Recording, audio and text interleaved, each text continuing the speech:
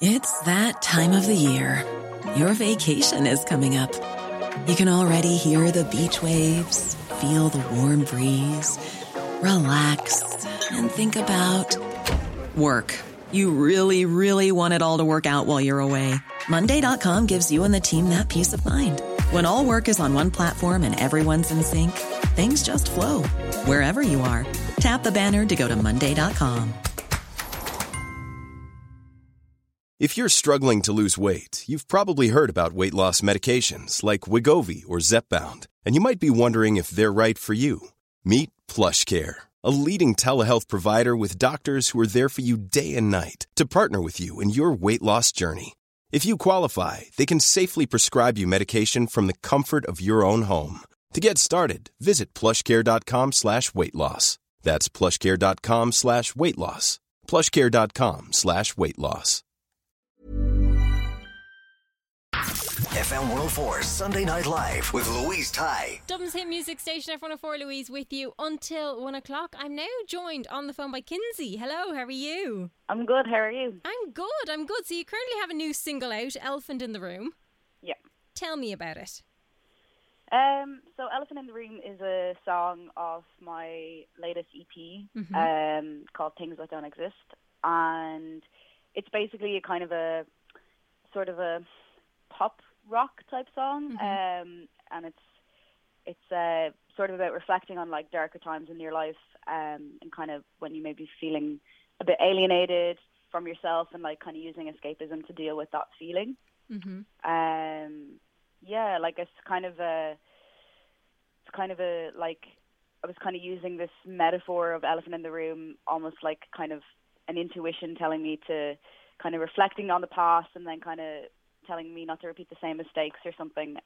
So it's the lyrics are quite kind of dark and sad, but the music's quite uplifting, I think.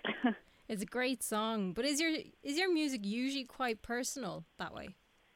Yeah, it would be like it'd kind of be very. It would be kind of from personal experience, and like sometimes I would write stories and stuff, but mainly there's always either the story is like a reflection of some part of myself, or you know what I mean. It's always very personal, yeah. And you mentioned your debut EP, so Things That Don't Exist. Was that a long time in the making for you? Yeah, kind of. Like I've been sitting on the songs for a while.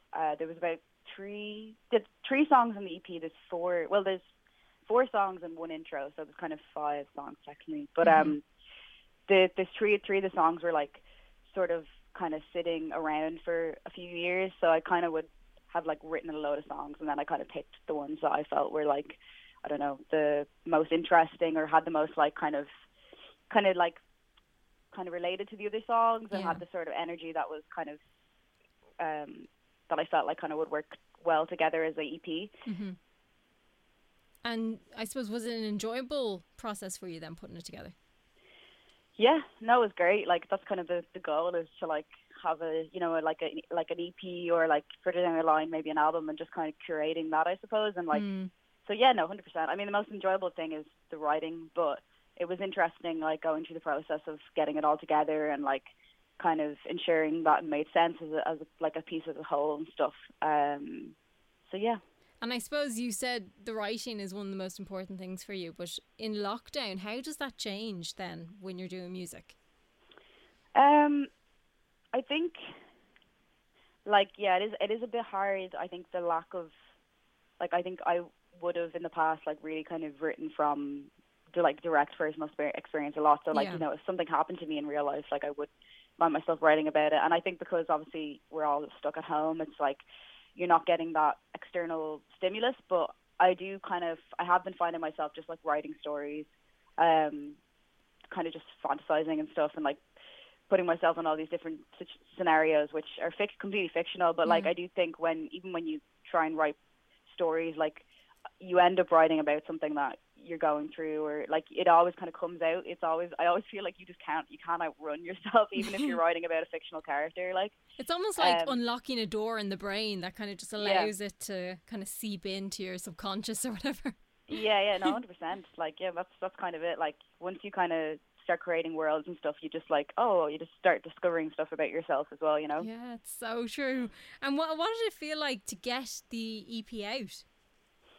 Yeah, like it's grand. I mean, like I'm pretty, I'm kind of like, I'm pretty happy. Like I'm happy with the kind of it being out, and like it's a nice weight lifted off my shoulders. It's one of those things though where I'm like, I just really want to be onto the next thing now, and I'm like really eager to get onto the next thing. And it's kind of nice because I think I was prepping it for so long that I was kind of hoping like, oh, I hope that I have a creative surge after this, you know, that I want to really write. And at the moment, it's just like all I want to do is write again. So yeah. And we must talk about visuals, because they seem to be quite important to your music. Yeah. Do they tend to be? Because you have directed a couple of yours in the past. You mean videos? Like videos, yeah. Yeah. Because I think visuals for me could be like lots of different things. But like, videos.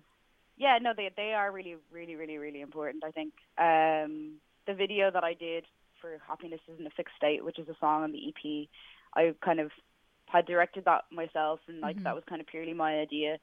And then "Elephant in the Room," which is the newest single, that was like kind of, it was it was directed by this guy, but we kind of had like really gone through the creative kind of direction, like a lot, like in detail over email, like over like a month. We kind of had like a really, really kind of planned out and really figured out. So yeah, no, it is really important. I just think I just kind of have to feel an element of control over it, and like an element of making sure that the visuals represent the music, and that that they equally represent my personality, and there's no kind of like mixed messages of like what I'm trying to say.